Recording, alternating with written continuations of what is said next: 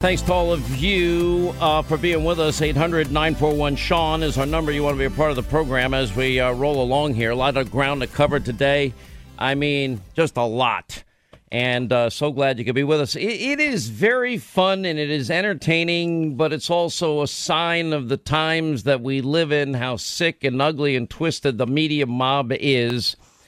And that, you know, you look at something as simple as the Democrats and their position on elections, H.R. 1, S.R. 1. Why is it that Democrats have been fighting so hard, have been so passionate about the issue of H.R. 1, S.R. 1? Why is it they don't want any voter identification? Now, they're now backing away from that position in large part because polls are now showing that an overwhelming number of the American people support voter ID. As a matter of fact, Monmouth University, their poll shows that 91% of Republicans support voter ID, 87% of Democrats, 87% of independents, 62% of Democrats, and 84% of minorities in America support voter ID laws. I've said I just want to have integrity in our election system. I don't want an advantage for one side over another. I just want free and fair elections with integrity in which we'll have confidence in the results. After 2000 and that debacle down in Florida with swinging and hanging and perforated and dimpled and pimpled chads, well, Florida had to change their election laws to bring integrity back to the system. Can anyone say with any level of confidence that we know for sure that only 537 votes separated George W. Bush from Al Gore? Do we know for a fact that those numbers that's the exact number? Or is it likely we'll never really determine what the final number is because of the problems that they had? Then we had problems in 2016 down in Florida. They had to be fixed also. And then in 2020, the elections down in Florida went as smoothly as possible. A lot of states, they have no problems with their elections. Then you have states where there are problems. But, you know, Democrats, they're fighting against, with great passion, especially against voter ID laws. They're fighting against signature verification. They're fighting against updating every election the voter rolls to make sure they're just up to speed, up to date. They're, you know, make sure that they are accurate and reflect the current electorate. What's wrong with that? Most states have laws that guarantee that partisan observers can watch the voting from start to finish. That didn't happen in 2020. It should happen. That's simple. That's basic. We're understanding now that apparently even the Secretary of State of Georgia, who made that idiotic consent agreement that created two voting standards, one for mail-in ballots, which was far less rigorous than in-person standards, voting standards, and they tried to fix these problems. But after these issues came up, Democrats went out in droves and they just trashed the idea of having voter ID. Here's Democrats attacking it. Listen. What I mean by rigged is this. We have a right to vote in the United States that is afforded to eligible American citizens. But we have seen over the last 20 years a constriction on who has the right to use that right. We have seen it through voter ID laws. You can't get on the rolls, and if you get on the rolls, you can't stay. These laws are a blast from the Jim Crow past, and they have no place in 21st century America. Discriminatory laws and laws that were designed to suppress folks' rights to vote. Instituting photo ID laws that on the surface sound good. If you poll the average American, they'll say, yeah, well but in practice, that's not always easy to do. At the moment, what's going on about voting rights is downright evil. With these unnecessary and unjustifiable voter ID laws, it becomes a poll tax because you don't know what form of ID the government will actually. The other restriction a poll tax. How do you say it's a poll tax? It's a modern-day poll tax. When they're trying to make voting harder and harder, dealing with these voter ID laws, this is not about voter verification. This is about voter suppression. You suggested that voter suppression is more insidious now in 2019 than it was even in the 60s. How so? We have always struggled with voter suppression. Republicans claim they're making it easier to vote and harder to cheat in an election. In reality, they're making it harder to vote and easier to cheat in an election. And we all know it. It is the most pernicious thing. This makes Jim Crow look like Jim Eagle. Jim Crow looked like Jim Eagle. Jim Crow 2.0. Now, look at the source. You got a guy that praises segregationist Joe Biden. You got a guy that partnered with the former Klansmen that filibustered the Civil Rights Act of 64, the Voting Rights Act of 65. It was Republicans that helped Lyndon Johnson pass both of those historic laws because people like Al Gore's father and people like Joe Biden's best buddy didn't want it to come to pass. And then Joe partners with the former Klansman because he doesn't want integration of public schools and he doesn't want school busing. He didn't want public schools to become racial jungles. Amazing how he's never asked that question by the mob, by the media out there. Just like a lot of questions they don't ask in the mob and the media. We've always had voter ID qualifications. How and Joe's state is the most restrictive. They don't have 17 days early voting. They don't have drop boxes. They don't have no excuse absentee ballots. He's done nothing to make the laws and make it easier and accessible for the people of Delaware. Georgia did. Simple, fundamental checks and balances, voter ID. You needed to get into the White House, the Capitol. You needed to buy a six-pack of beer. You needed to buy a bottle of wine, a Juul pod, or a pack of cigarettes. But you don't need it to vote? And people that strangers can go around collecting ballots without any integrity measures put in place, that you have people from every party watching the process? That's not going to fly. Why didn't Joe ever lift the restrictive laws in the state of Delaware? He's now hurt, along with Stacey Abrams and Raphael Warnock, he's hurt the people of Georgia. Losing Major League Baseball's All-Star game, costing the Georgia economy $100 million. Calling the people of Georgia pretty much racist. Meanwhile, their new laws far more inclusive and less restrictive by every measure than Delaware. And the media, the mob, the New York Times and company, they don't lift a finger to tell the American people the truth. And when Joe and others were calling it Jim Crow 2.0 and it's making it harder for people to vote, harder than ever, that they're just lying to you. These are basic measures to ensure integrity in the election process and confidence in election results. This is simple. This is fundamental. This is not a big deal. The American people, yes, polled. Barack Obama is right about that. But, you needed voter ID to vote for him in 2008 and 2012. And he got elected in both those elections. Now they're all denying. Stacey Abrams is actually denying the things that she said. Same with Raphael Warnock.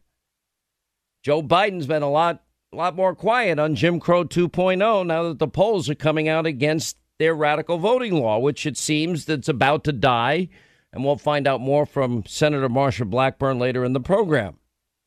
But it seems like a lot of their agenda now is falling apart. It's where is the media on all of these things? The mob and the media, they themselves, they have an agenda.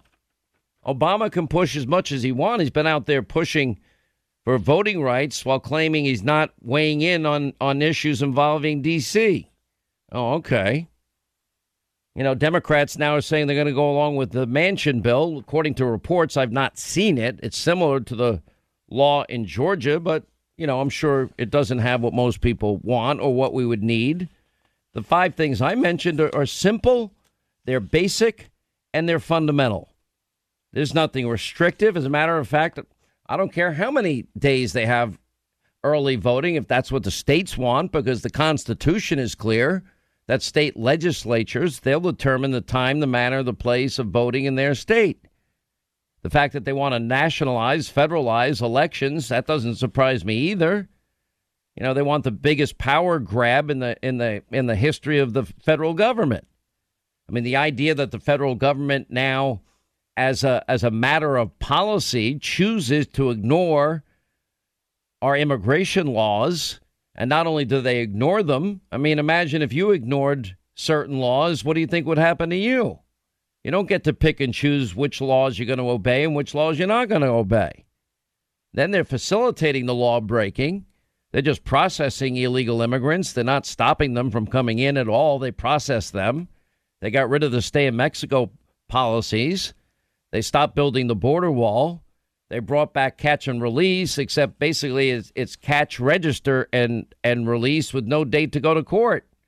And now they're even going as far as flying in families from other countries if somebody enters this country illegally. So not only is that person rewarded for not respecting our laws, our sovereignty, and our borders, but now the whole family will benefit from the law breaking.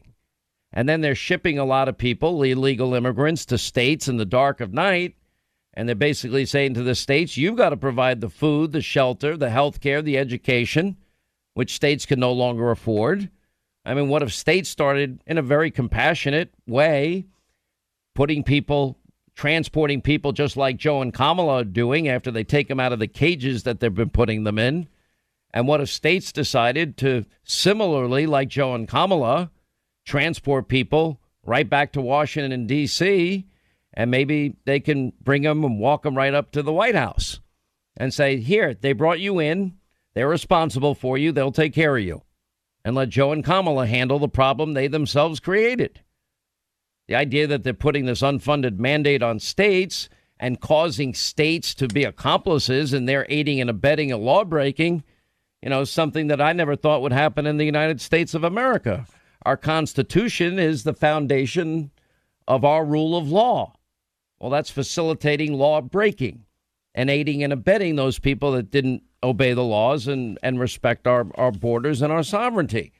I'm not against immigration, just the opposite. I support legal immigration. I think there should be some criteria, nothing too onerous for people. The criteria should be, one, in the age of COVID, you've got to prove that you're healthy. Two, a background check that you would pay for so we don't find that you have radical associations.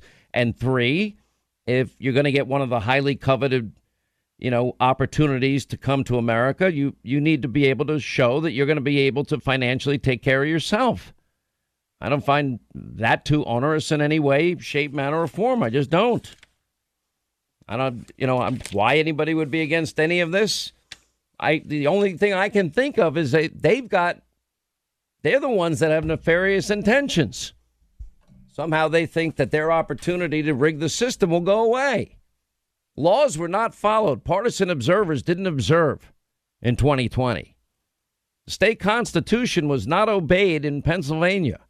Laws in Wisconsin were not followed. The consent agreement created two systems of voting in Georgia, one with very lax standards for mail-in balloting and one with very rigorous standards if you voted in person in Georgia. Those are just facts.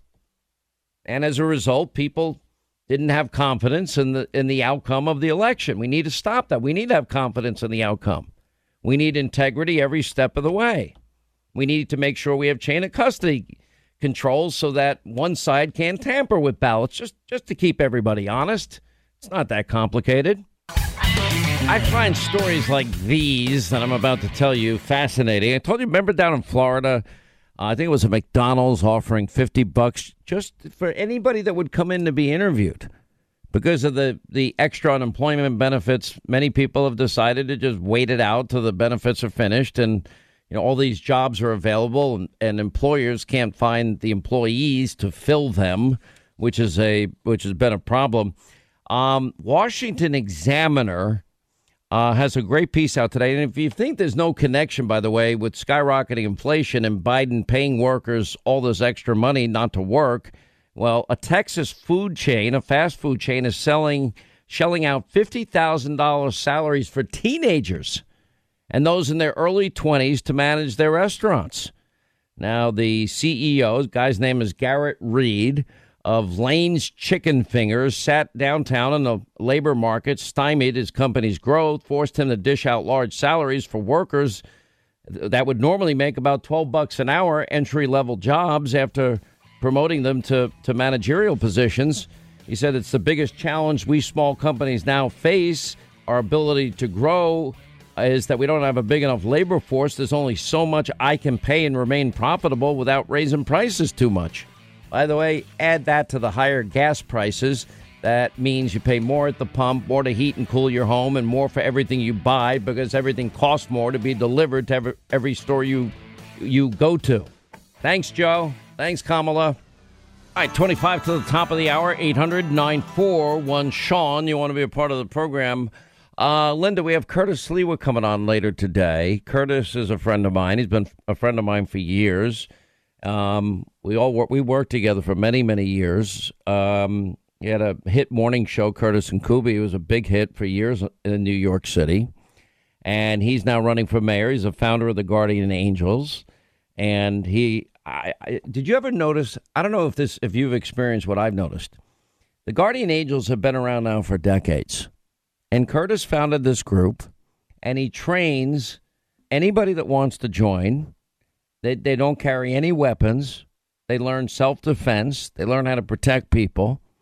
And, at different times it's been deemed controversial because some mayors don't want, this is a vigilante group. No, it's not. When I used to ride the subways regularly and I saw Guardian Angels, I kind of liked it because I knew there was somebody there that would step in and try and help if something happened on a subway platform or in a subway car. I see them all over the place. Linda, how many times have you yourself, because I don't take the subway like I used to. I used to take it. Now, and about 80% of New York City, if they see me and identify me, they get triggered. Like I'm like a flash mob, point of interest at this point. It's gotten so bad with $1 billion cut to the NYPD.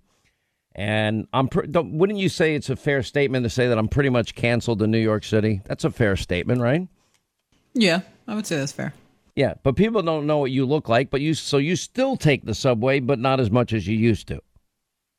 I take the subway a lot. I will tell you, in the last 6 months, it's been really, really scary on the subway. It's scary. I mean, there's all these reports what, these crazy people, homeless people, criminals do, because we don't have bail in New York. You get arrested for robbing a bank, they just let you out.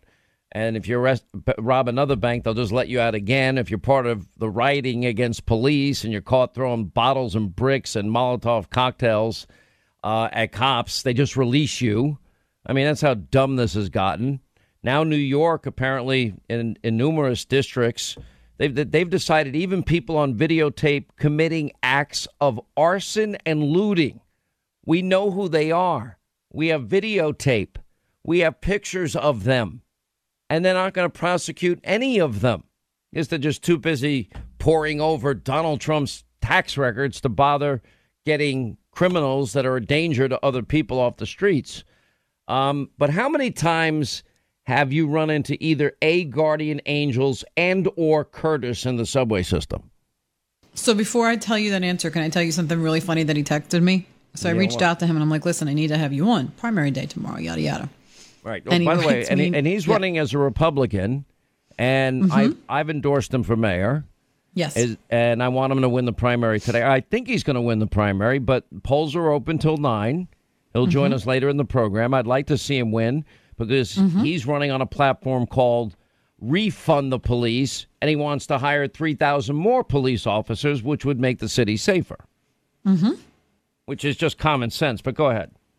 But, I mean, he has worked alongside the police for a very long time. I think that's the part of the Guardian Angels that a lot of people don't understand, is that you have somebody here. He's not trying to be like them. He's just trying to support them and help them when they can't be everywhere all at once. Because New York City is a very small place, but it's got a lot of drama, a lot of crime. And as many good people are here, there's a lot of bad people. And that's just the way it is in a lot of places. But New York City kind of takes the cake on that.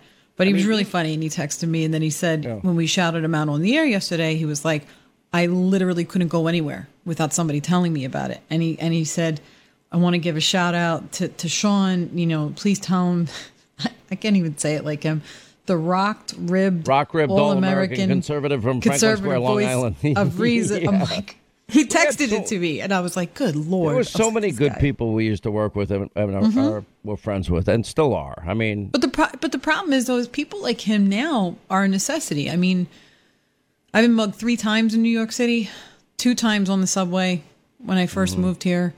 And what I can tell you is in the last 6 to 8 months, and Katie and I were talking about this because, there weren't a lot of people here and you're riding the subway and you're alone, and then it's just like you and a bunch of vagrants, people that are defecating on the subway, they're bleeding. And then there's workers that they're not hired to clean that up. They're hired to keep the subway clean, but there's a fine line, And so de Blasio's done a horrible job. And somebody like Curtis that actually rides the subway knows what's going on. I used to finish my late night show over at the X Radio Life and in New York, my former New York affiliate. And now I'm on the all new 710 WOR. I'm honored to be here. But anyway, and it'd be 2 a.m. and he's riding the subway and his radio show started at 5 a.m. And he'd ride it all night. I mean, and I can't tell you how many times I ran into him. I'm like, what the hell are you doing on this thing? And he did it. He's committed to it. He's done it now for decades. The problem that Curtis will have, and I think he's going to win the primary today. I hope he does. I want him to. Is that New York Democrats outnumber Republicans 9-1, and it's worse now because people that maybe would have considered, voting for the people that voted for Rudy, and Rudy got independents, and Rudy ended up getting Democrats, and especially when he ran the second time, is that a lot of them have left. So it's even harder, and it's always been an uphill battle. And it's even the newspapers, they only want to act like there's a Democratic primary going on and there's a Republican primary going on. And if you refund the police and you hire more police and you institute, Rudy already laid out the roadmap, and Curtis acknowledged as much with Rudy yesterday that he'd just implement those policies again. New York could come back very quickly. And it would be a place, once again, where families can walk and it would be safe and it would be secure and you wouldn't be harassed and you'd be able to go on the subway and you'd have protection. But I just don't know. I'm wondering, if New York become that radicalized that it's already been an uphill battle. Right, but you got to think about how they're going to get to the polls. We got people walking down the street getting shot. We got elderly people getting robbed of their canes in a bodega. Nothing makes me angrier than these daylight attacks against elderly. There seems to be this rise in hate crimes against Asian Americans. It's not just Asian Americans. It's Hasidics. They're taking Hasidics, right. Religious hats off their heads. I know. It's really bad. It's really bad. And the disrespect towards the cops. I blame Comrade de Blasio for it. And I know people around the country are wondering, well, why are you talking about this? Because it's happening in Portland, and it's happening in Seattle, and it's happening in San Francisco. It's happening in small cities and towns all across the country. It's happening everywhere. You think of Seattle, Portland, Minneapolis, you think of New York, Vegas even. It's happening everywhere. And the only place that it's not happening are states that are committed to law enforcement, like Florida, like South Dakota, Montana, red states, Alabama. It's not happening down in Alabama. It's not happening in Florida. It's not happening in Texas. Texas's biggest problem is at the border. And Joe is forcing that problem onto Texas and the rest of the country. Anyway, so we'll have him on later. Now, Biden's tax proposal, Fox Business had a piece out today. Now, on top of you paying more for everything because of inflation, and not to belabor a point, we have the Fed Reserve Chair, Jerome Powell. He's saying today, again, that, inflation is going up notably, his words. Inflation has increased notably in recent months. 5%? It's the highest in 15 years. just like the influx of illegal immigrants, the highest in, 20, 25 years. Then the price of gas, and now our dependence again on countries like Russia and countries from the Middle East that hate us for the lifeblood of our economy. Gas prices now averaging, $1.20 more than when Donald Trump was in office. Joe hasn't been there that long, and it's only going to get worse. More to fill your tank, heat and cool your home, and you pay more for everything you buy in every store you go to. Everything costs more. And then it goes even further in this article. If you don't pay a penny unless you're making over $400,000 a year. No, that's $400,000 per couple. It's $200,000 a year. Then everybody's paying more for energy and everything they buy. That's a tax. Then the corporate tax is going to be passed on. This is simple economics 101. This is not complicated MIT, Harvard Business School economics we're talking about here. The natural gas that we have a glut of, that now because of Joe's policies, that's all drying up. Power plant fuel costs twice now what it did at the start of the year, which means higher utility bills thanks to Joe's policies. Joe gives a waiver to Vladimir Putin and fires guys at the Keystone Pipeline. Tell me how that works. Could it have anything to do with Joe and Hunter making money with zero experience from Russian oligarchs and Kazakhstan oligarchs and Ukrainian Burisma with no experience and China? Because it certainly seems connected to me.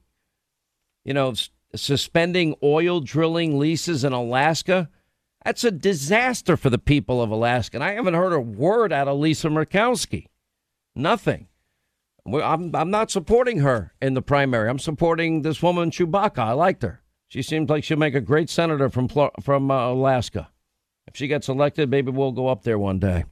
And, one other side note to all of this, the entire left wing and their aim to defeat, another pipeline. Well, now they're getting pushback from Native American business leaders that are defending the construction. The guy's name is Matt Gordon. He's the vice president of his family's construction company, and it's in Minnesota. He's a member of the White Earth Nation tribe. I've never heard of them, but he's a Native American, was troubled by environmental protesters, some claiming to speak for Native Americans. They vandalized his company's equipment, and they're among many, apparently, Native-owned companies contracting with Canadian firms to build these pipelines, and now they're losing their entire livelihood. Well, we want you to get a better job. Is that what Joe and Pete Buttigieg are going to tell us? We've given up our sovereignty. The worst impact is not even the financial impact. It's also our national security issues involved with this. Because these countries now that we're going to have to depend on once again for energy, most of them hate us. Putin hates us, and a lot of countries in the Middle East hate us. You got to face facts. Like I acknowledge, probably 75, 80% of New Yorkers see my face, and there's a visceral reaction because they don't like my politics. That's why I'm kind of canceled in New York City. That's why I got to get the hell out of here. I'd rather go somewhere where I meet people that like me. I'm not liked here. If you're one of those conservatives that are pro-life and anti-abortion and believe in the right to keep and bear arms, you're not a New Yorker. No, I don't want to hear him. I want to do it my way. You are not a New Yorker, and we don't want you here. Well, you want my money because you take an awful lot of it every year. I actually had my accountants go back and look. I couldn't believe it. I pay a fortune in taxes to New York State. Pay a fortune in property taxes. What, to be hated? To be canceled? To have to worry if I stepped in a restaurant that, a flash mob is going to appear because they cut the NYPD budget by $1 billion? And police are scared to death to even confront lawbreakers because they know they're not going to get the backing of this dopey mayor?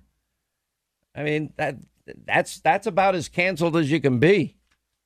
Anyway, 800-941-SEAN if you want to be a part of the program. Why is the You know this guy, I guess, what's his name? Senator Whitehouse. Is that his name? Guy from Rhode Island. I love Rhode Island. It's a beautiful state. I lived there 5 years. Anyway, he apparently belongs to a club, an elite, all-white beach club. I mean, is that written in like their policy? Do we know? Apparently they've known about this for years, and he refuses to give up his membership. But yet he's out there lecturing everybody, decried systemic racism in the George Floyd case or the Breonna Taylor case, but yet he hangs out at what's called the Bailey Beach Club and has been hanging out there for decades. And it's a 124-year-old club. And while they, quote, can't legally mandate that all of the members be all white, apparently there's no diversity whatsoever. Even the New York Times picked up on this. Membership profile might be defined less by who people are than who they're not. Anyway, apparently they don't have any African-American members. Apparently that's like their tradition. How come the NAACP and Congressional Black Caucus stay silent on it? How come they stay silent on Joe Biden working with the former Klansman?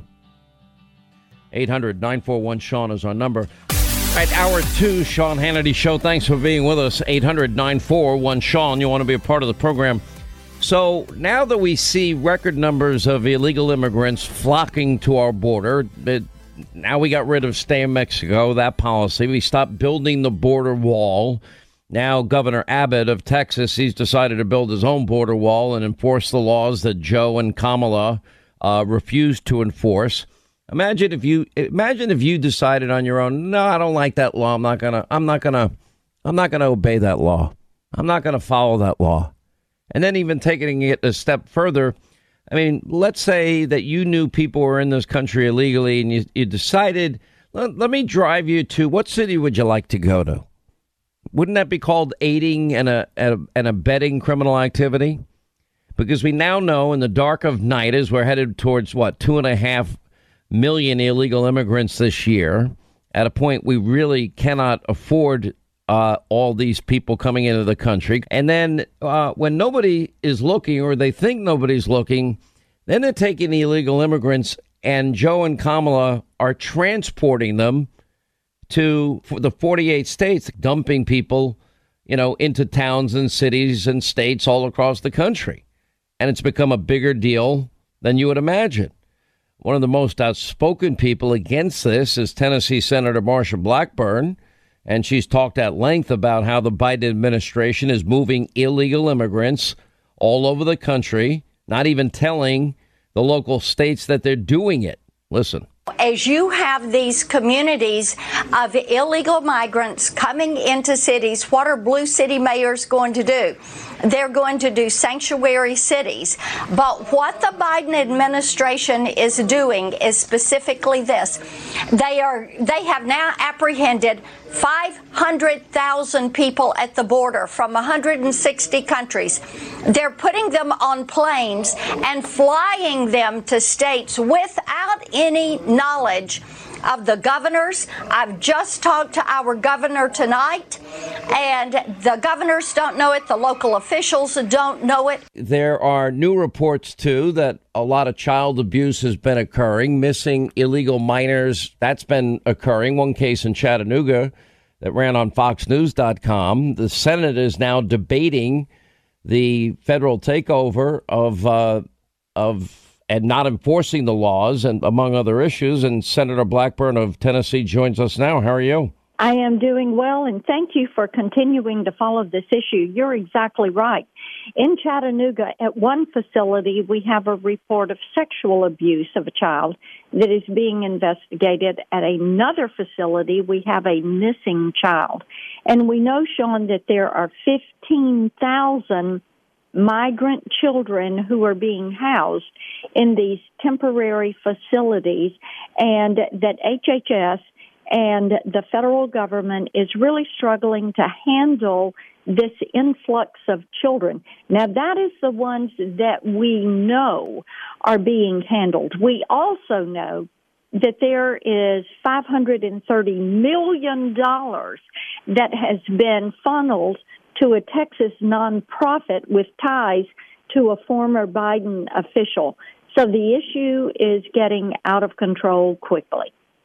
Okay, so now I have kids missing. Now, your governor, he's a good guy. I actually, when I did a forum down in Nashville with governors like Kristi Noem and DeSantis and Sununu and Kim Reynolds and others, I got to spend some time with him, and he tweeted out that the crisis at the border now is getting really big in his state, your state of Tennessee, and now the Republican governors are urging Biden and his administration to take immediate action at the southern border, but they're not going to because they're aiding and abetting and facilitating law breaking. Apparently, it's so acceptable to them to pick and choose which laws they want to obey and ignore the ones they don't want to obey.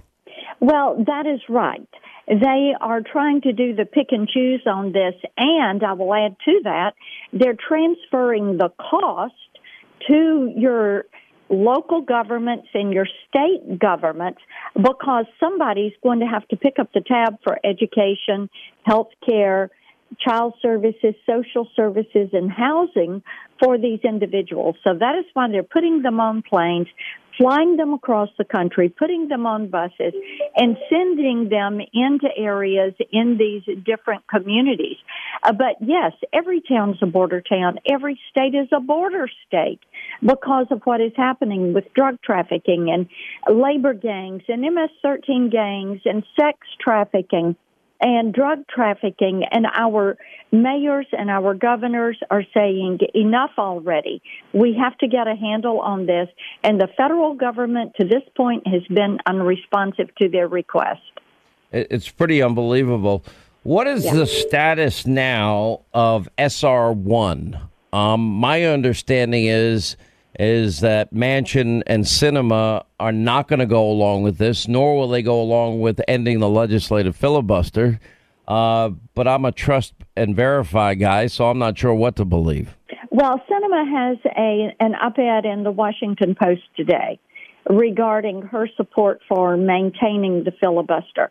When it comes to S1, those are votes we'll have on the floor of the Senate this afternoon, and the Democrats have not been able to reach that 60-vote threshold on this. And quite honestly, I think they've realized that their messaging on this about federalizing elections and mail-in balloting and ballot harvesting and doing away with voter ID, that has fallen flat.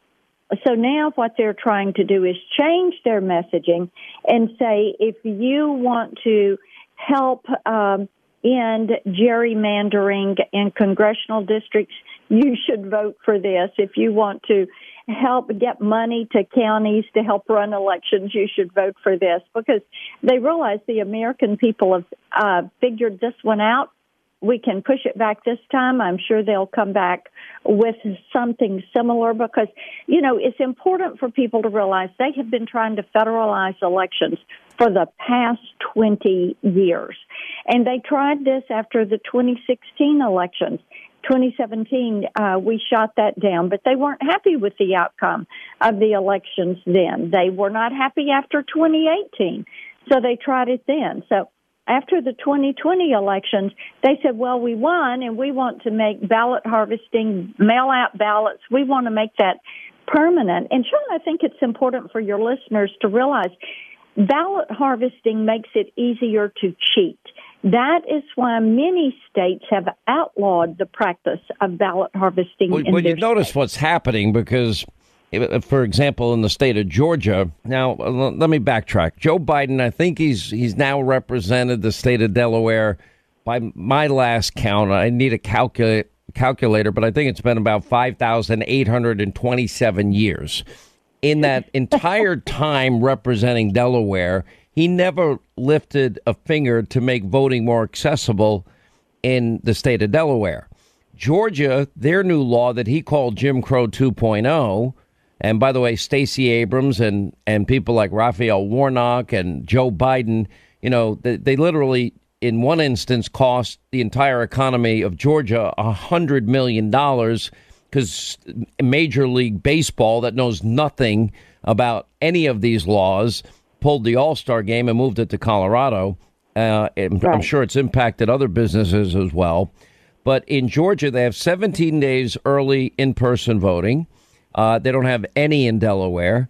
In every Georgia precinct, there is a drop box.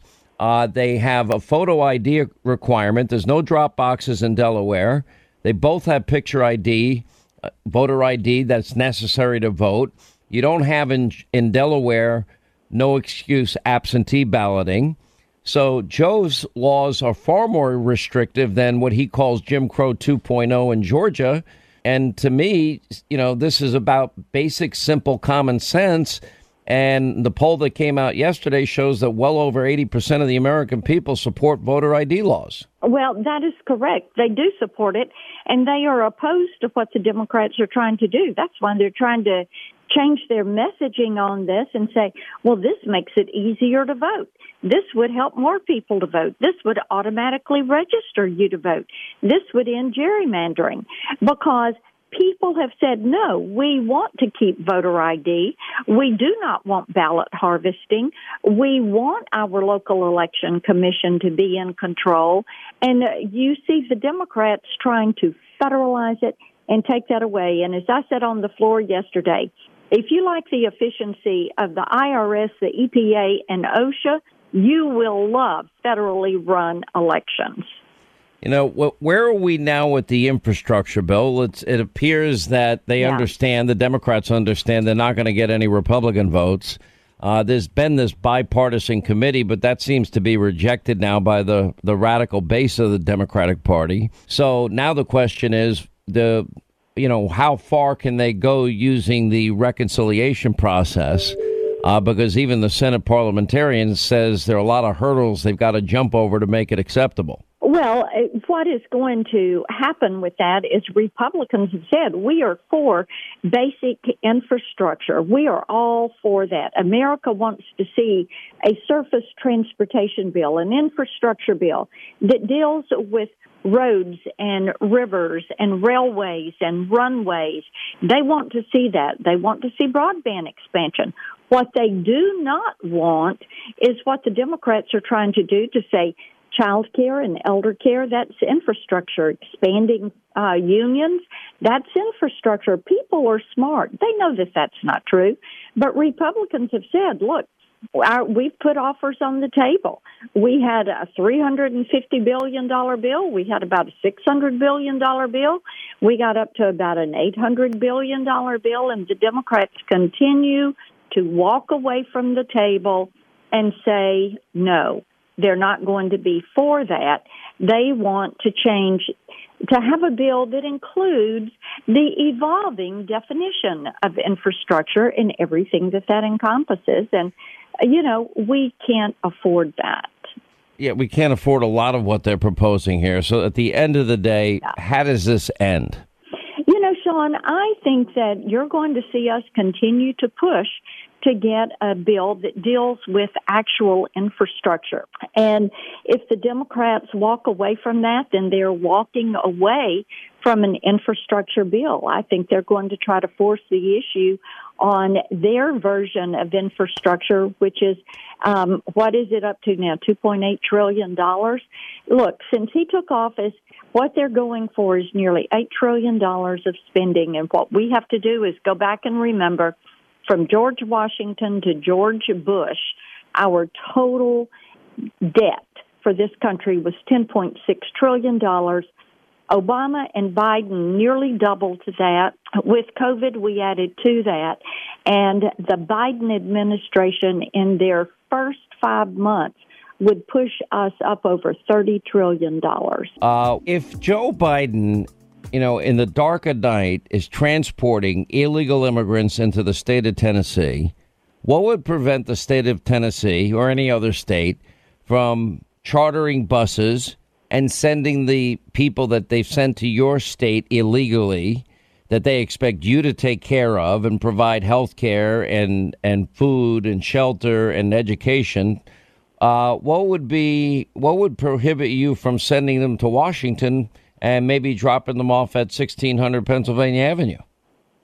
I know that our governors and our state legislatures are working on how they respond to what the administration is doing. And, we have to realize that children that are coming through, these 15,000 children, they are traumatized children, and they require a high level of service. And while these children are in U.S. custody, we do not want these children to be mistreated. But they're being mistreated, put in Biden's cages. They're being mistreated, just dumped in states where they don't know a single person.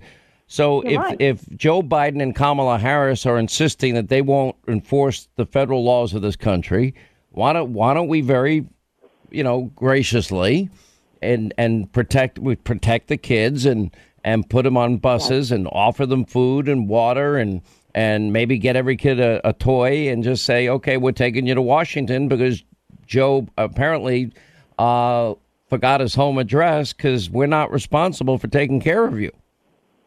Well, and as you are aware, Governor Lee, when the federal government called Governor Lee there in Tennessee to ask if they would accept more of the migrant children, they declined that request. But the federal government did it anyway. And I know that our General Assembly and the governor are looking at ways to address this issue and ways to respond. And they have been... Well, let us know when you find out. But we have to run. A lot going on in Washington. We'll continue to watch. Senator Blackburn, thanks for being with us. Got it. Thanks. Quick break, right back. Your calls on the other side, straight ahead. All right, 25 till the top of the hour, 800-941. Sean, you want to be a part of the program. Let's say hi to Matthew, is in the great state of Michigan. Matthew, hi, how are you? And welcome to the program. Thanks for joining us. Hey, thank you, Sean. It's an honor. Hey, I got a quick question for you. Yes, sir. I was curious. Has yourself thought about maybe running in 2024, 2024 Hannity? 2024 for what? What do you want me to run for? How about president? Matthew, you must really, really hate me. I wouldn't wish that job on my worst enemy. Now I say that wanting good people to run for office, right? I mean, so it's totally, completely, utterly, almost New York Times level hypocrisy for me to say that. But I don't ever think about running for office. My passion, to be very blunt, is doing what I'm doing. And I know, and you are so good at it. And I've listened to you for about 5 years now. I'm 31. I listen to you religiously, and I hear you say that in order to make a change in our country, some people who are, think they should run and they don't. Well, you have a very significant fan base, and I can't think of anything other, than you that would upset the drive-by media as if you even just contemplated running. And maybe we should put it out there just to watch them bubble and fizz and their heads explode. I will. Let me give you just some insight, and it's really not about me. Let me talk outside of myself here. I've watched people do this now, and I've been in this business on air for 33 years. I love what I do, and I have watched the toll that it takes on people. And I talk about, for example, every fireman I've ever met, every pilot I've ever met, every cop I've ever met, every paramedic I've ever met, every nurse I've ever met, most teachers, good teachers that I meet. For everybody, it's their calling, it's their passion, it's their drive. And many dream of doing these things and serving their fellow man that way, and knowing in many instances that it's not going to be the profession that makes them the most money in life, but it gives them the personal satisfaction of doing these jobs. And, for me, it's always been radio, and then it became television. Television was a freak of nature for me. I don't even know how it happened. But the answer to the question is I have a deep respect for people that are willing to put themselves out there, because when you enter that arena, it's no holds barred. There's a reason they call it a blood sport, because they will do and say anything about people that are conservatives. racist, sexist, homophobic, xenophobic, Islamophobic, transphobic, dirty air, water, all that crap. So they do pay a price for it. But when you do get elected and you can accomplish great things, it's just got to be the best feeling. Reagan did a phenomenal job. If I'm Donald Trump, I'm holding my head high in the accomplishments that he made in 4 years, taking more, that he took on more heat, more lies, more conspiracies than anybody else. So it's hypocritical to say that, I want good people to run. And then people would say, well, why don't you run? This is your passion. And I just dismiss it. But, at this point in my life, I've never thought about it. I don't know, but I do have a great respect for people in any profession that are called to do something of service, because I believe this is a job of service. You're supposed to be a public servant. And when people do it well, it has a profound impact on the rest of us. So I put great importance on it. If that, in a roundabout way, answers your question. Then I have other people that I have no respect for. They do it only because they want positions of power. And there's a lot of those people, too. What do you do for a living? I actually, right now, I am installing a furnace and an air conditioner for a lovely family in a town just outside of where I live. What time are you done? Can you make it to my... it seems like I have workers at my house like every day. There's always something breaking around here. But no, but you know what? Think about it. And I tell this to my kids because let me tell you a recent story, and maybe this will illuminate things for you. So my son graduates college. He's now, he's got his own little business with his friends, and it's actually doing very well. I'm proud of him. And I just said, and he goes, Dad, well, I noticed that the money that you would put in my account when I was in college, that I used, you said I can have unlimited Uber, and you'll never get mad at me for the food that I buy. I got to, you kids got to eat. I prefer my kids in Ubers rather than, driving, especially if they're out somewhere. So, and then I said, yeah, that's right. I said, if you want to order that Starbucks that you pay $5 for, and then $15 for the delivery of the Starbucks if you use Grubhub or Uber Eats, I said, you're free to do it, but now you pay for it. You're working. He's like, but Dad, this is going to change my life. I said, well, I make my own coffee. It's called Keurig. Get a Keurig machine. And then when he looks at his, the amount of taxes he's paying, he goes, Dad, I had no idea they take half my money. I'm like, yep, that's what I've been preaching for years. Reality catches up. It's a real wake up call.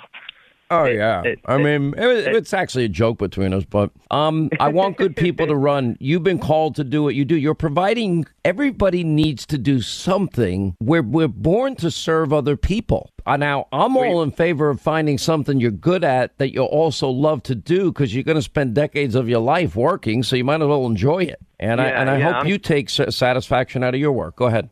Yeah, like I said, I'm an HVAC, and I'm also a plumber. I've been doing it since I was 20 years old. And my favorite thing about the place where I work is we have a sign on the lobby when you walk in, and it says, "This is a house that service built."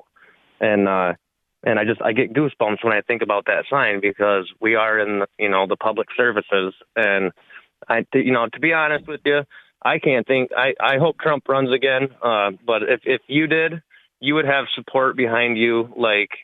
I don't know if you truly understand what you do for this country. If we didn't have guys like you and Rush Limbaugh, then the country just wouldn't be the same. And you have a very, very powerful voice.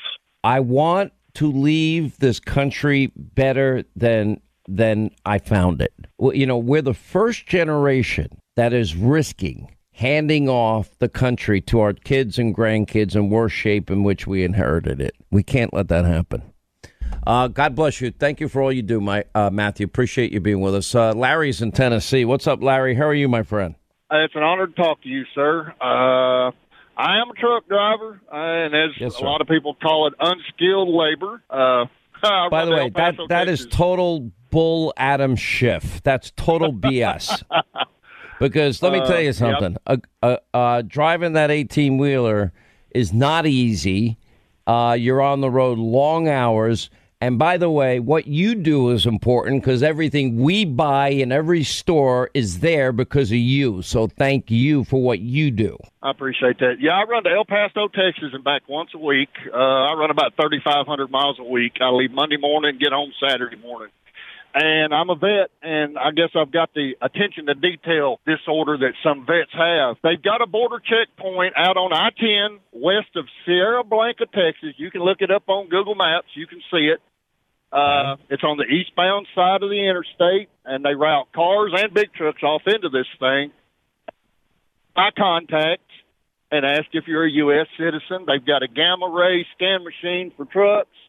It's been shut down for the last 2 weeks, dude. Huh. Nobody there. Nobody there. And usually that would check for what? If there were drugs or human smuggling going on, they'd be able to catch it? Yeah, they got canines standing out there. You know, the canines hit on the odor. They got canines standing out there and Border Patrol just everywhere.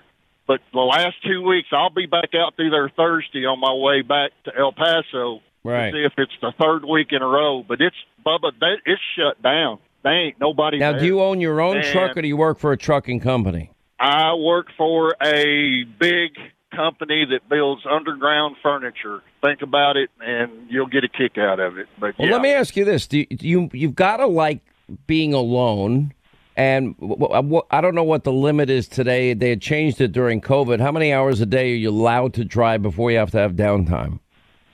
You're allowed to drive 11 hours. You're allowed to work 14, and then you have to take a 10-hour break.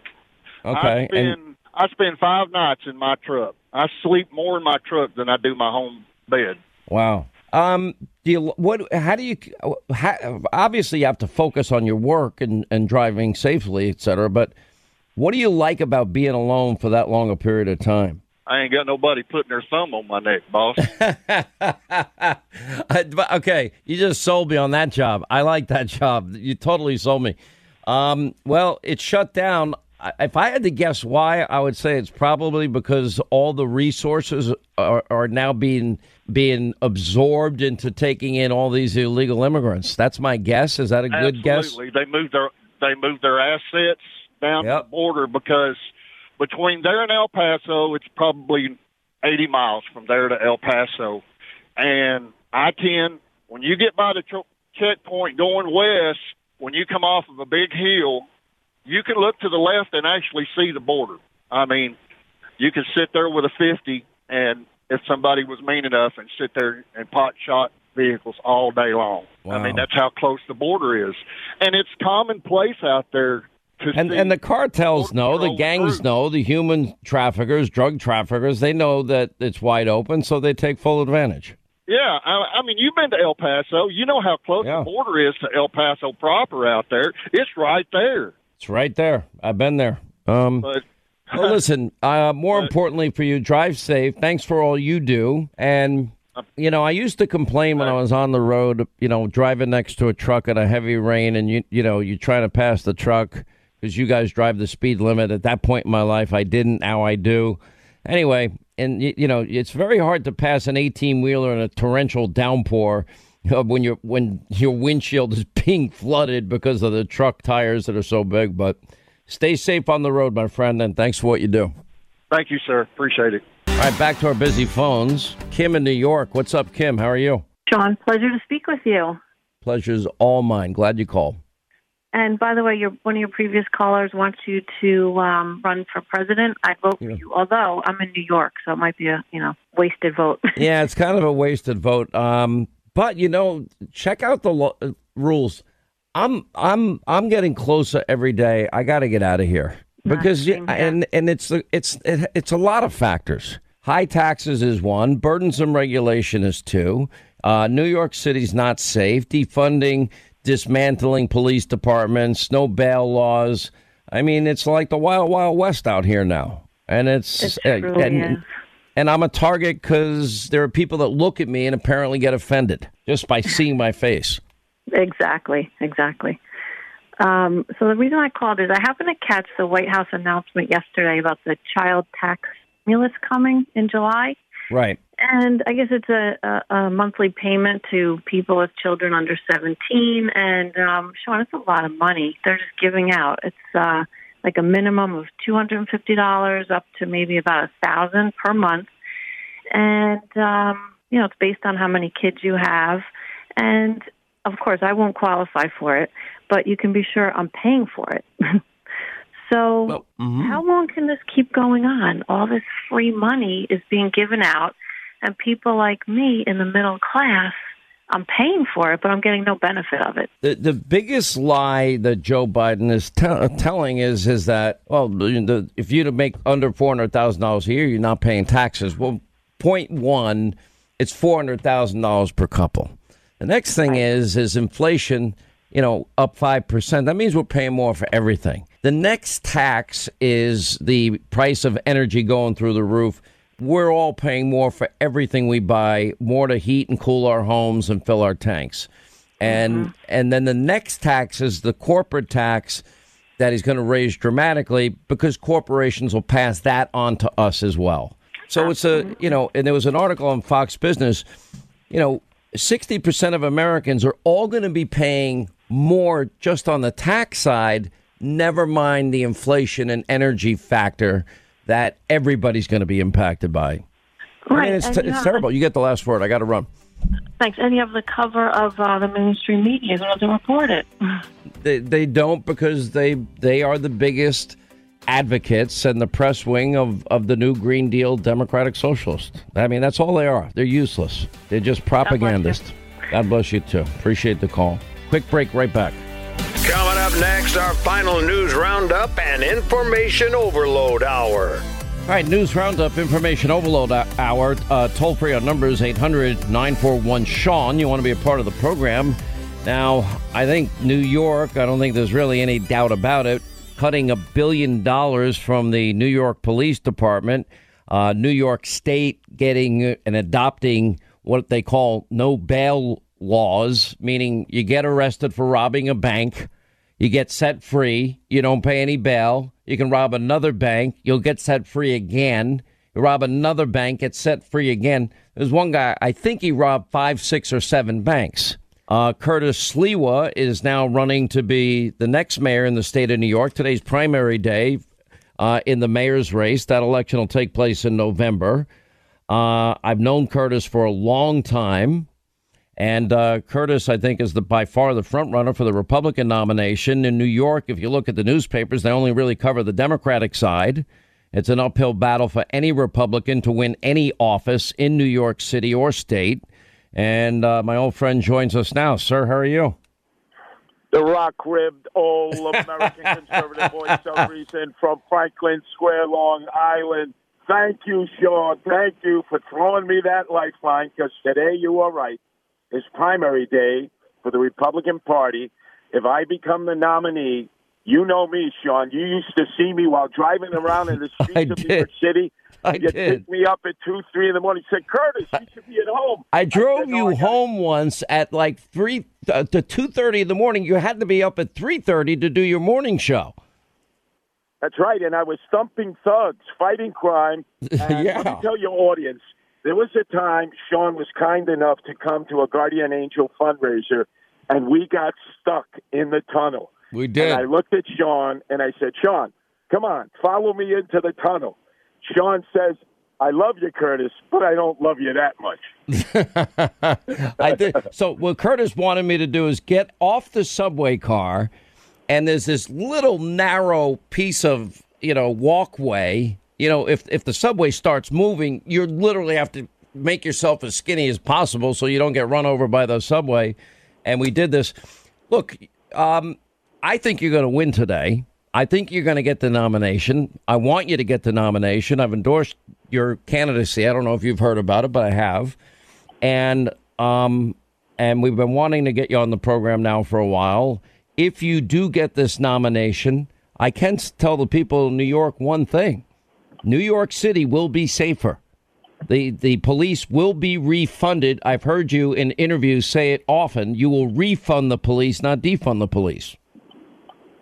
Well, in fact, Sean, the best mayor we ever had in our life, you know him well. I know him well. Rudy Giuliani endorsed me yesterday and said Curtis Lee was the right man at the right time to bring law and order back to the city, as Rudy did back in 1993. And he attributed my help and the Guardian Angels' help to him returning the city to a point where it had safe streets, safe subways, safe parks, and safe schools. And he wanted to return the favor. He endorsed me. And I must tell you, Sean, when you endorsed me yesterday on your national radio show, there wasn't a place I could go when people were saying, hey, Sean Hannity just endorsed you, Curtis. Thumbs up. I'm so appreciative because you know what it's like in those streets. You know what it's like in the subways. You've ridden it. You've walked the streets. And you know how dangerous the city has become again. Not only do we need to refund the police, Sean, we're going to hire 3,000 more police. We're going to take the handcuffs off of the police, put them back on the criminals. And there is something that's happening across the nation. I don't think many of your listeners and people in general understand. Elected officials, mostly Democrats, are stripping police of what they call qualified immunity. That will force them to have to go out and get personal police malpractice insurance like a doctor or a lawyer would. No other civil servants have had that stripped from them. Elected officials, judges, DAs. Look at Andrew Cuomo, responsible for the killing of thousands of the elderly in the long-term health care facilities that he assigned them to when he took them from the hospitals with COVID-19 and put them back in the senior citizen homes. He's protected by qualified immunity. He can't be sued personally, but now police officers can. And the day I get elected, qualified immunity will return to every police officer and law enforcement agent in New York City, because you've got to take the back of the cops or they're not going to be able to take back the streets, the subways, and the parks. What will happen, Curtis, if they take indemnification away from police, it's a predictable result. Every criminal that gets arrested will sue the officer personally. There's no cop that will be able to afford the onslaught of lawsuits against them. Nobody will go into policing. It will. You forget about defunding. It will dismantle every department in the entire country. You know, the thing about you is this has been your passion, fighting crime, for decades. How did you decide that this is what you had to do with your life? Look, we live in America, the land of the free, the home of the brave. And when the criminals control the streets, when you have Democrats running for the mayoralty of the city of New York suggesting that we take guns from the cops and not take guns away from the criminals, then you have to stand and fight for what you know is right. You know me, Sean. I've always believed in prove, don't move. To any of the New York City residents who've left, I've always said, hey, you're New Yorkers. I understand why you've left. There's just too much crime. The quality of life is diminished. But give me a chance to rescue this city, resuscitate this city, resurrect this city with safe streets, safe subways. And then I'm going to ask you, if nothing more, to come back, spend your money, visit your family and friends, invest in businesses. So the key here is, how were you raised? My father and mother, Sean, who you met, raised me to believe that it's us and we, not I and me. And remember last summer, you pointed to it, when the anarchists, when Antifa and Black Lives Matter was looting and shooting in the streets of New York City, when Macy's and Herald Square bought up all the plywood from Home Depot, and the other stores did too, de Blasio, who single-handedly has destroyed the city that I love and you love, Sean, he ordered the police to stand back. I ordered the Guardian Angels with myself to crawl into the belly of the beast. And remember, for 2 days we fought them. We didn't let them vandalize property. They didn't steal product. They assaulted people. They broke my jaw. They seriously injured other Guardian Angels. But, Sean, I'm so proud of the Guardian Angels. We took that stand. We didn't surrender. We didn't retreat. And other neighborhoods got on board and started a fight to keep Antifa and Black Lives Matter marauders and violators and shooters and looters out of their neighborhoods. I had Comrade de Blasio on TV one night, and I kept asking him a question. Now, he came into the studio. He had 4 armed police detectives with him, and I asked him a simple question. I said, Mr. Mayor, should every New Yorker be able to protect themselves with firearms in their home as you are protected?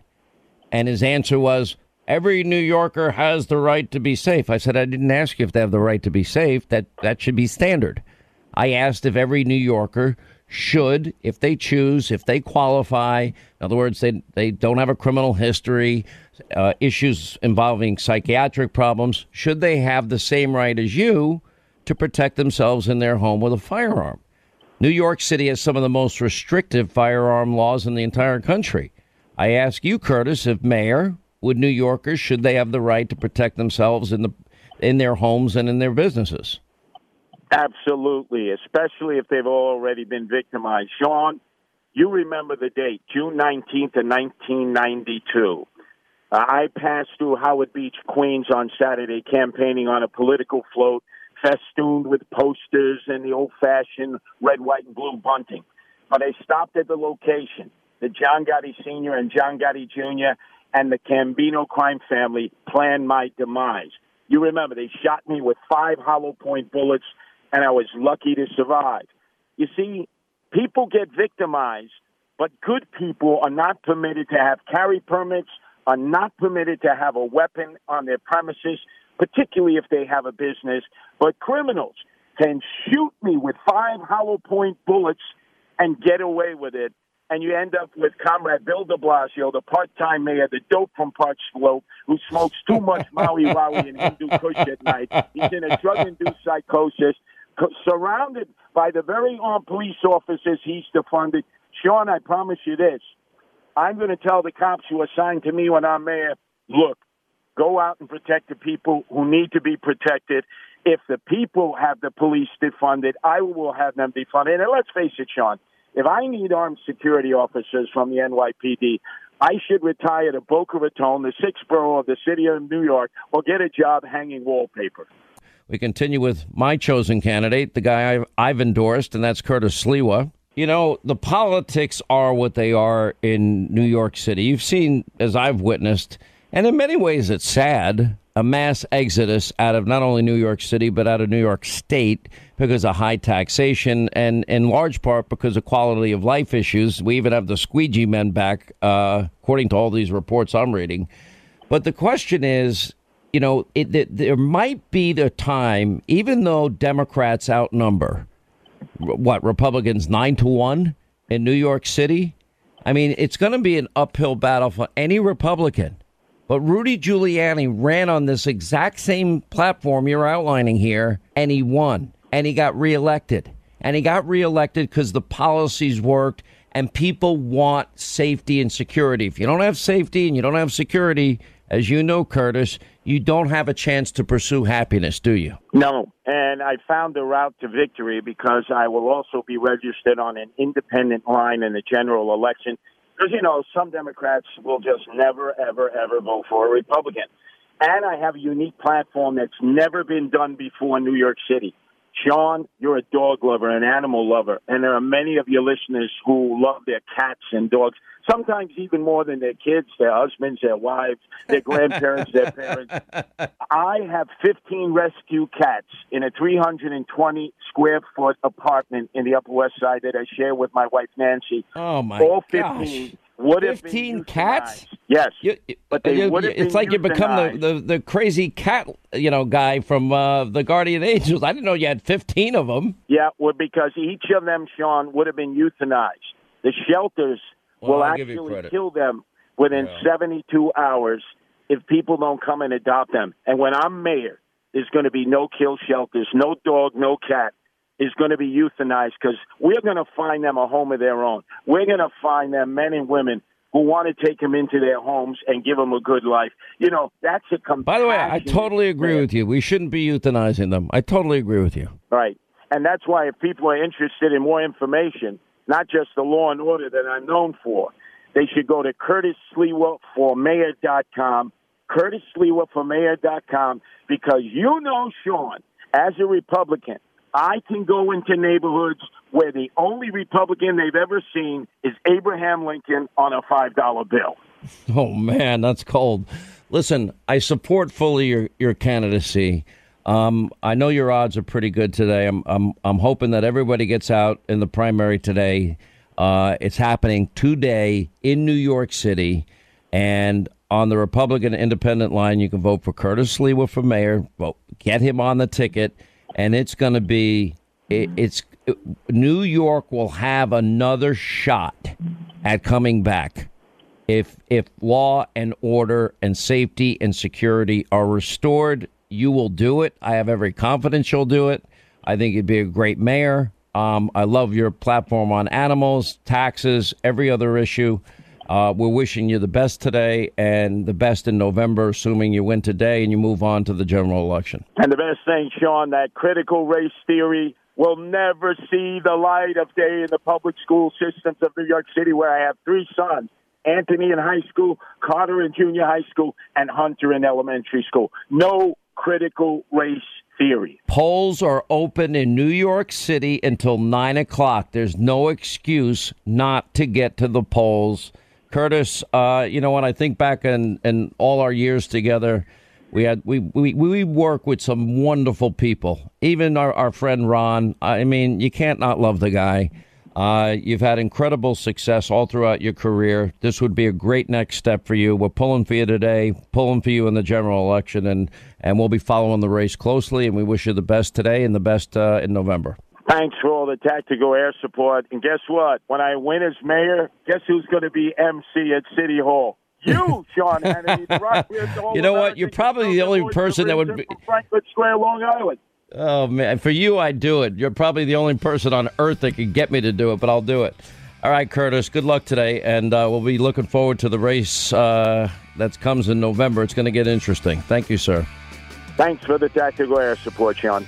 800-941-SEAN, our number. When we come back, wide open phones. 25 till the top of the hour, 800-941-SEAN. You want to be a part of the program. You know, Democrats like, Stacey Abrams and, Joe Biden has stopped calling the Georgia law Jim Crow 2.0. Raphael Warnock is acting like he's never said things about this being akin to Jim Crow. Yeah, all of that is based on a lie. We had a poll out yesterday.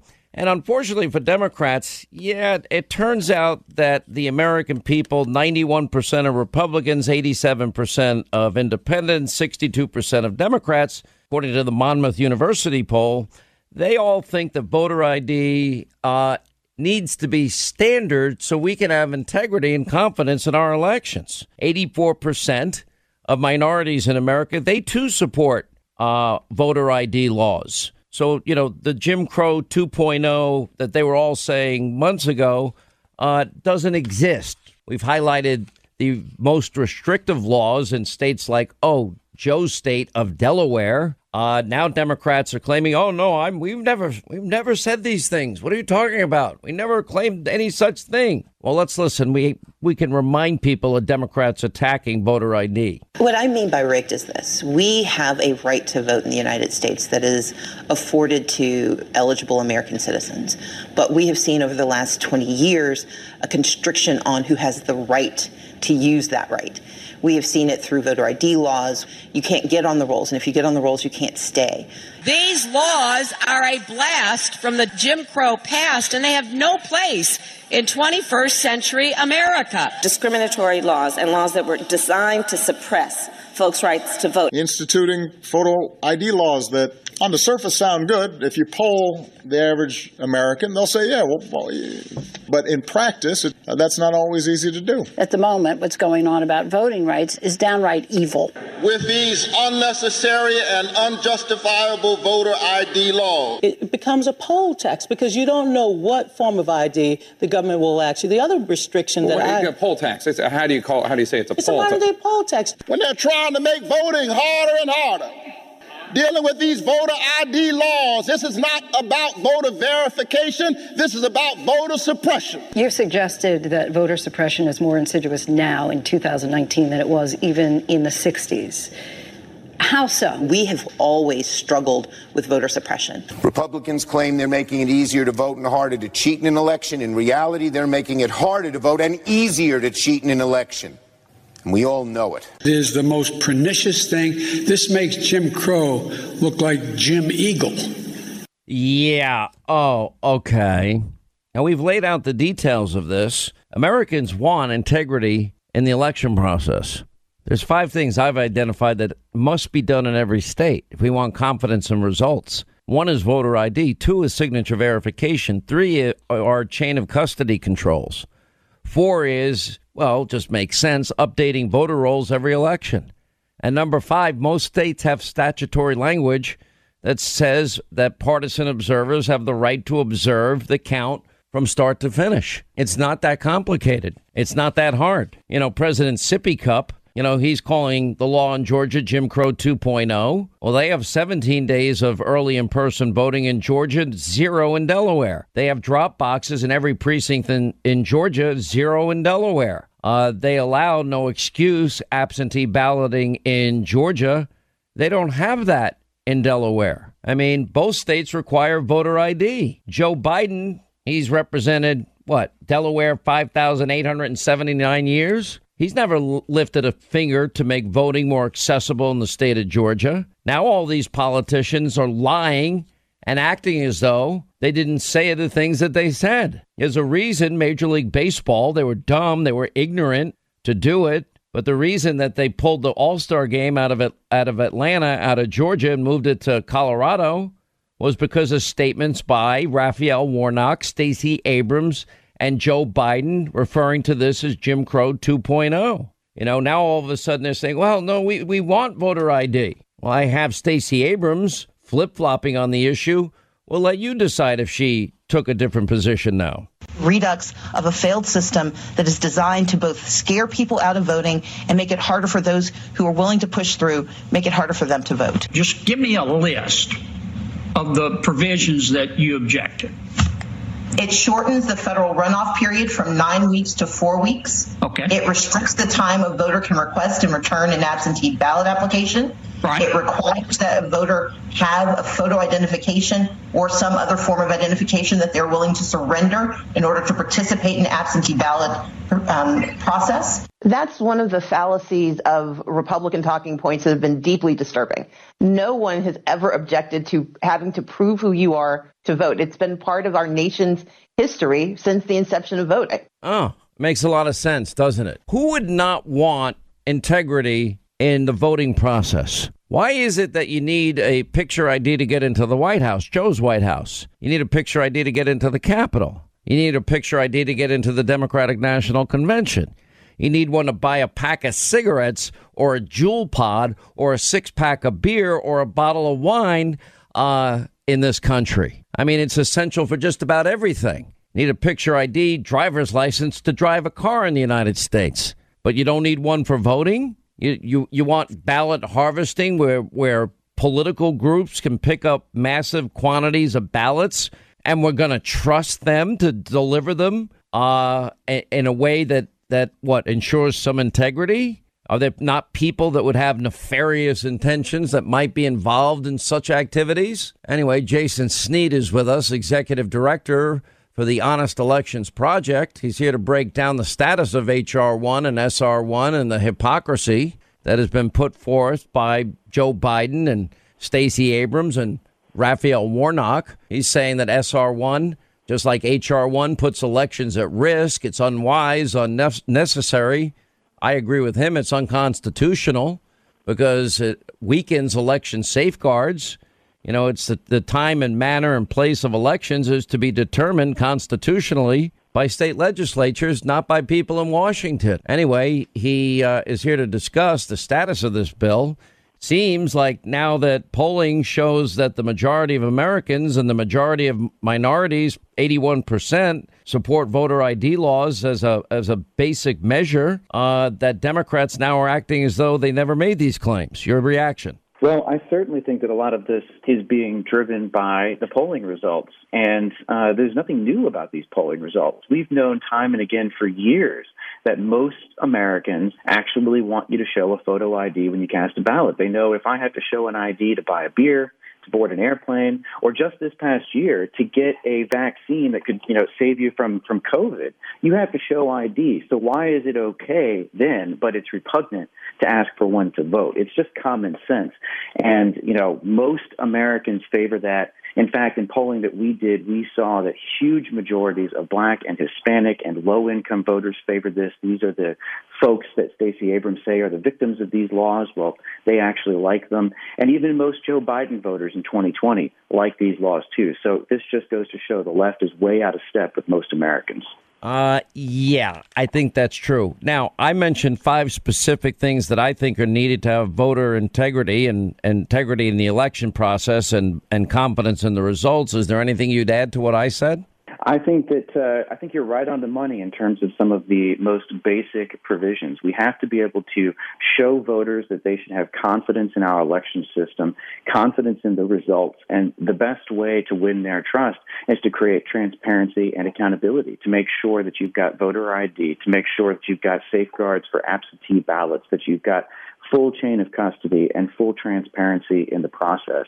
What we're seeing is that a lot of states are adopting laws that do all of those things and more. They're working to make it easier to vote and harder to cheat.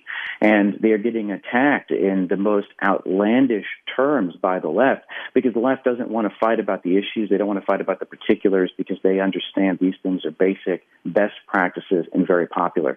So they want to try to distract everyone and knock people off message and try to convince you that what states are doing is trying to make it harder to vote. And I just don't think that's working. Most people know that it is actually easier to vote now than it has ever been. But we can't sacrifice security for access. Protecting the right to vote means you have to have both access to the ballot box and integrity for the election process. I mean, it's gotten so bad. Listen to Chucky Schumer. I mean, he's such a phony. Republicans are trying to make it harder for Black churchgoers to vote on Sunday. Lie. Republicans are making it harder to vote, easier to cheat in an election. Republican legislatures are making it easier to own a gun than to vote.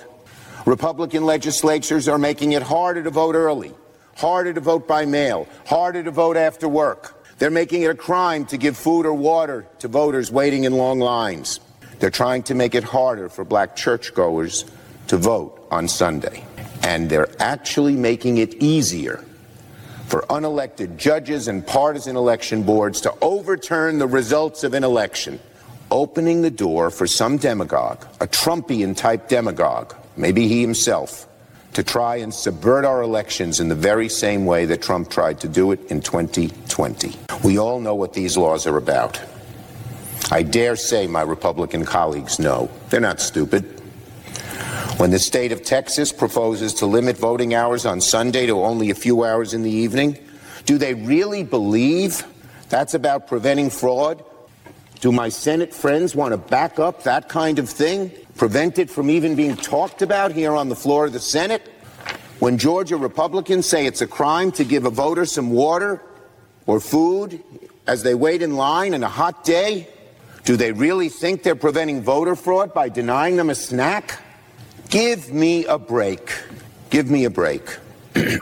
Republicans across the country are deliberately targeting all the ways that younger, poorer, non-white, and typically Democratic voters access the ballot.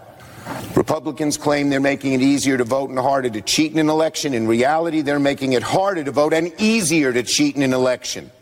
And we all know it. Well, just the opposite is true, Chucky. You know, the two things that they most hate or seemingly hate the most are voter ID and signature verification. Without those two, can we ever have integrity in elections? Well, I think that you need to have voter identification laws in place. They are an absolutely essential, very basic safeguard. And they should be applied to absentee ballots, too. You know, that's the policy that Georgia just put into place. That's the policy that Florida just put into place and Texas was considering until the Democrats walked out. And there are lots of reasons why you want to have voter ID for in-person and absentee voting. Not only does it prove that you are who you say you are, which is a very basic thing, but in the absentee context, if you fold this into signature matching, you're bringing in an objective data point. You know, signature matching is subjective, and there can be mistaken mismatches that lead to ballots getting rejected. And actually, that happens disproportionately to minority voters. So asking for an ID for an absentee ballot actually makes it more likely that minority voters can trust that their absentee ballots are going to be processed. But I think this is an essential safeguard. I think there is no reason that every state should not have these laws.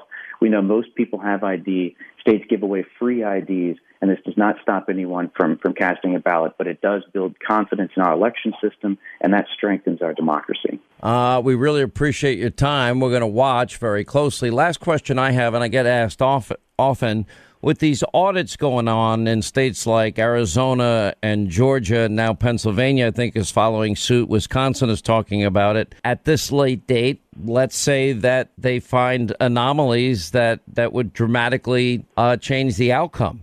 Do you see or know of any remedy that would be available to Donald Trump? Because I don't see a constitutional remedy. I don't see a legal remedy on the surface. Nor do I think the Democrats that are in charge would have any appetite to even accept the results. I'm not aware of any remedies myself either. And, I'm keeping an open mind when it comes to the results of these audits. But I will say that I think that just going forward on an ongoing basis, we should have full professional pre- and post-election audits, again, to build transparency and to build confidence that the results of elections are, in fact, the results that voters chose and that there were not any irregularities. You want to stop fraud, and you want to build confidence in our election system. All right, we really appreciate you being with us. Jason Sneed, 800-941-SEAN is our number if you want to be a part of the program. All right, that's going to wrap things up for today. Hannity at 9. You don't want to miss tonight's show. Let's put it this way. I have questions for the New York Times and their Pulitzer Prize-winning writers over there, starting with, are they going to return their fake Pulitzer? Well, full coverage of this, Joe Concha, Greg Jarrett, Senator Mike Lee, Lindsey Graham, Tammy Bruce, Larry Elder, and you'll meet Jacob Clark. Remember the guy resigning from the Portland Police Rapid Response Team? Yeah, it's happening everywhere. Defund, dismantle, not good. 9 Eastern, Hannity tonight. See you then. Back here tomorrow. Thanks for being with us. You make this show possible.